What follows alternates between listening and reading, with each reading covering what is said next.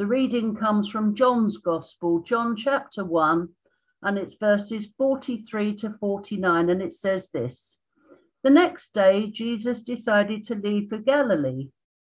Finding Philip, he said to him, "Follow me." Philip, like Andrew and Peter, was from the town of Bethsaida. Philip found Nathanael and told him, "We have found the one Moses wrote about in the law, and about whom the prophets also wrote, Jesus of Nazareth, the son of Joseph." "Nazareth? Can anything good come from there?" Nathanael asked. Come and see," said Philip. When Jesus saw Nathanael approaching, he said of him, "Here is a true Israelite, in whom there is nothing false." "How do you know me?" Nathanael asked. And Jesus answered, "I saw you while you were still under the fig tree, before Philip called you." Then Nathanael declared, "Rabbi, you are the Son of God. You are the King of Israel." So let us pray. Lord, fill me with the power of your Spirit, so that I may open your word, so that we will understand more about your first 12 disciples. And be with all of those who will be preaching your message this week. Amen. Now, Philip's closest friend is Nathanael. Now, this is where it always gets a bit complicated in the Bible, in the scriptures, because sometimes he's not called Nathanael, sometimes he's called Bartholomew, but it's the same bloke, right? Now, he isn't mentioned much at all in all of the scriptures. There's that little bit that I've just read, and then there's another bit in John's Gospel, John 21, where he says he is named as one of those who returned to Galilee and went fishing with Peter and after Jesus's resurrection and before his ascension. Now, in the verse preceding that one, we learn that Nathanael was from Cana. And Cana is the place, if you remember, where Jesus did his first miracle and he changed the water into wine. And Cana was very close to Jesus's hometown of Nazareth. From our reading this morning, we read that Philip brought Nathanael to Jesus. He knew that Nathanael would be interested in the news that the long-awaited Messiah had finally been identified. And the way that Philip told Nathanael about the Messiah, it would suggest that he was familiar with the Old Testament prophecies. And it makes me wonder if perhaps they had both studied the Old Testament together and they had come together into the wilderness to hear John the Baptist. Notice that Philip didn't say, "I have found the Messiah," but "we have found the Messiah." It's almost as if Philip was saying to Nathanael, "Hey, you'll never guess what? You'll never guess who the Messiah is. Well, it's only Jesus, the son of the carpenter from Nazareth." Is this why he said, "Can anything good come from Nazareth?" If he was honestly studying the Old Testament prophecies, why didn't he say, "Well, according to Micah chapter 5, verse 2, it says that the Messiah comes from Bethlehem, not Nazareth"? Or, "Philip, you're wrong. The Messiah will reign in Jerusalem." He's shocked that the Jesus, the carpenter's son, is the Messiah. And I suppose the way he thought about Nazareth was probably the same way that we might have certain views about the areas where we live. Now, I don't want to offend anyone here, but I've lived in Harrow all my life. It's where I've lived, it's where I've worked, and I've worked in surrounding areas as well. And to be honest, there's certain parts of Harrow that I don't want to be associated with. But that's my choice. And maybe the Judeans look down on all the Galileans, and the Galileans look down on all the Nazarenes. So was he simply echoing the Galilean contempt for Nazareth? Fortunately, his prejudice wasn't strong enough to keep him from Christ. Look at verse 46. It says, "Come and see." Philip, our facts and figures man, the guy who wanted everything in black and white and wanted to confront him with the facts that we learnt, that his prejudiced mind wasn't as powerful as his seeking heart. What we notice is that God takes the weak and the lowly things of this world to confound the wise and the powerful. Look how he calls people from the most despised areas, and he takes a person blinded by prejudice and change them into someone who can transform the world. This is the power that God has. And to him be the glory. Amen. Prejudice is ugly. It cuts a lot of people off. It cuts a lot of people off from the truth. Most of Israel rejected the Messiah because of prejudice. They didn't want to believe that their Messiah should come out of Nazareth. And it was inconceivable that the Messiah and his disciples would come from Galilee. The most important aspect about Nathanael's character comes actually from the lips of Jesus in verse 47. It says this: "Here is a true Israelite, in whom there is nothing false." This is awesome.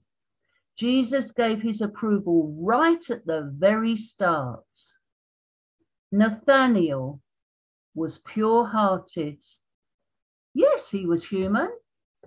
No, he wasn't perfect, but he was not a hypocrite. He loved God, and he had a very deep desire to see the Messiah. Here he was, an authentic Jew, one of the true spiritual offspring of Abraham. He was the one who worshipped the true living God. He was amazed that Jesus knew anything about him. What did he say? Verse 48, "How do you know me?" He was at this stage still unsure if Jesus was the true Messiah. And it wasn't that he questioned Philip's judgment. After all, Philip was his friend, but he was trying to digest all this information. This man from Nazareth didn't seem to fit the picture of the true Messiah in his mind. What sort of question was that? How do you know me? Is that the sort of thing we say to someone we've never met? "Hi, I'm Pauline. How do you know me?" If we read on a bit in the rest of that verse, verse 48, it says this: Jesus said, "I saw you while you were still under the fig tree before Philip called you." Now, let me ask you a question. Where was Jesus at this stage? Where was he? Was he physically present when he saw Nathanael under that fig tree?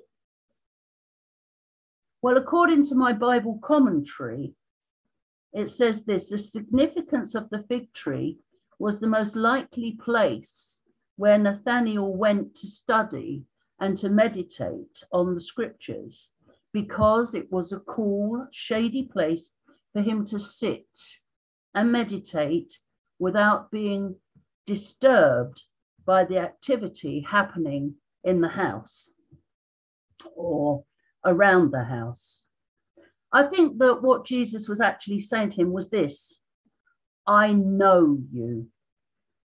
I know your heart, and I knew what you were doing. He knew the sincerity of Nathanael's character. And that is why Nathanael answered in verse 49, Rabbi, you are the Son of God. You are the King of Israel. And how did Jesus respond? You believe because I told you that I saw you under the fig tree.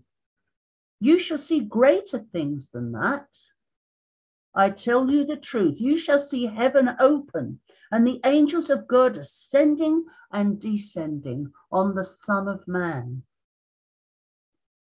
While most of the stories of calling involve leaving boats and running to follow, Nathanael's is different, and only John's Gospel covers this story. Right from the start, John's Gospel is written to emphasize Jesus's divinity. And the fact that God grew up in Nazareth among ordinary people is almost missed, even at a time when these people were crying out to God to rescue them from the corrupt ruling class of the Pharisees and the Roman army. Nathanael's response was honest, and Jesus praises him for it. Waiting for God to act can be a struggle, particularly if we long to see others to become followers of Jesus. In the Old Testament that Nathanael knew, he would have known the story of Jacob. This is the same story that Jesus refers to in verse 51, a little bit further on, when he says, very truly, I tell you that you will see heaven opened and the angels of God ascending and descending on the Son of Man. God revealed himself to Jacob in the dream of a ladder to heaven. And this same God appears to Nathanael, a person who was honest with inner faith and is real about the struggles that he has. Yes, he was a true Israelite without deceit. So ask yourselves this one question: where do you need to be honest with God about your struggles?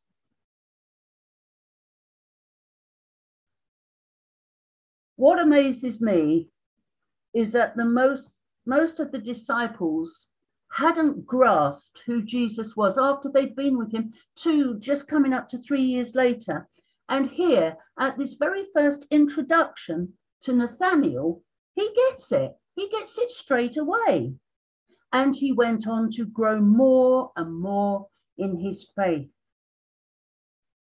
There isn't much more I can add about Nathanael. He ministered in Persia and India, and he took the gospel as far as Armenia. We don't know how he died. Actually, I should stop saying we. I don't know how he died, because I couldn't find any, when I was researching, I couldn't find out about it.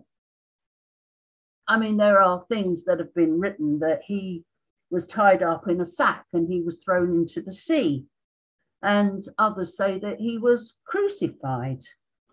But what we do know is this, that Nathanael was faithful right to the very end. Everything he experienced with Christ and afterwards only made his faith stronger.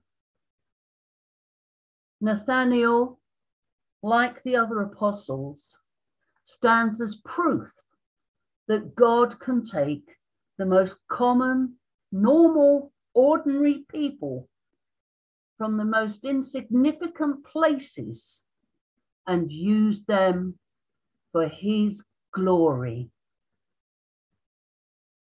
Thank you for listening this morning. I hope that you could all hear the message. So let us pray. Lord, just as I am, I come. We don't think that we're very clever. We're not very strong. And at times we're not very faithful, like Nathanael was. But Lord, you can use us in ways that we never thought possible. So let your Spirit melt me, mold me, fill me, and use me so that I can be your disciple. Amen. So yeah, let's just echo that prayer as we reflect on Pauline's question to us earlier on. Where is it that we need to be more honest with God and maybe with each other about the struggles that we face? Where is it that maybe we feel very common, very ordinary, very weak, where we want God to intervene and help us to become the faithful people that we know He wants us to be. So let us bring our prayers of intercession. I'm going to start off this morning with the prayers for the world. So, Lord of all creation, send us out in your name. We pray for those who demonstrate the love of God in the world, and for those who go out each day. They go out each day joining their energies with God, who is already at work in the world. This morning we pray for Afghanistan.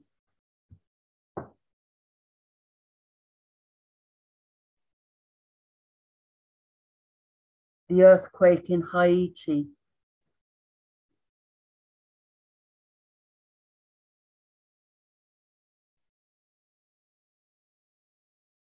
And the hurricane in East Mexico.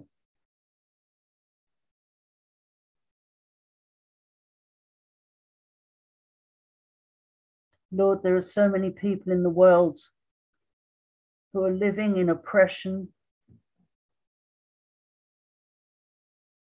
in poverty, and hunger.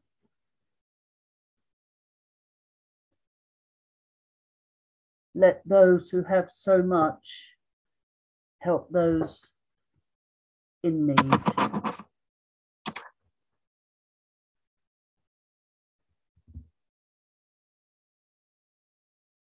We pray for all of those who are involved in mission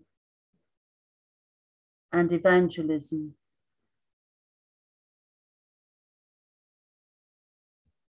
For those who reach out into their local communities with the love of God.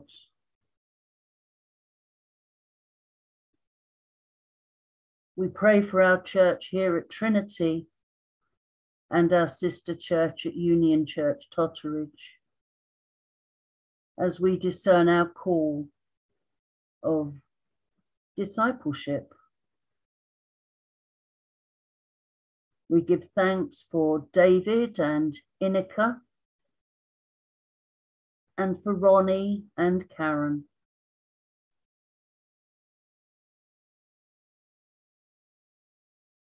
We pray for all who witness the love of God in the life of the church, And may their words and their deeds and their acts of service be examples of compassion, of hope and understanding.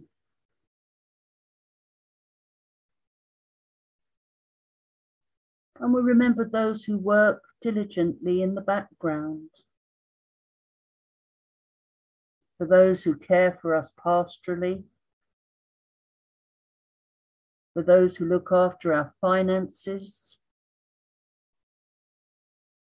and our church buildings and the day-to-day administration.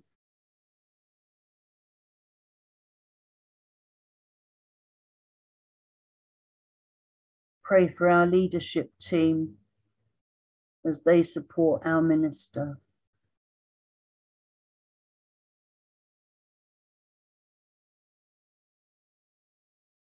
And we pray for ourselves.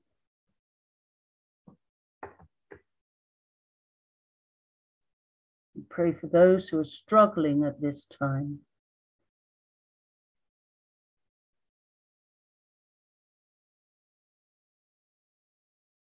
Lord, may the presence of Christ give them hope, and the Spirit of Christ strengthen them. And we ask these prayers in the name of Christ, who is Lord of all. Amen. So let's close our time this morning by refocusing our attention on Jesus Christ, the author and perfecter of our faith. Bear with me as we pray. Lord, we greeted you with our adoration and we offered our words of praise. We gave thanks for who you are and for what you've done for us. We've listened to your word and held up the needs of the world, ourselves, and your church. So send us out in the power of the Spirit, that we may be equipped to declare that Jesus is Lord, to the glory of your name. Amen.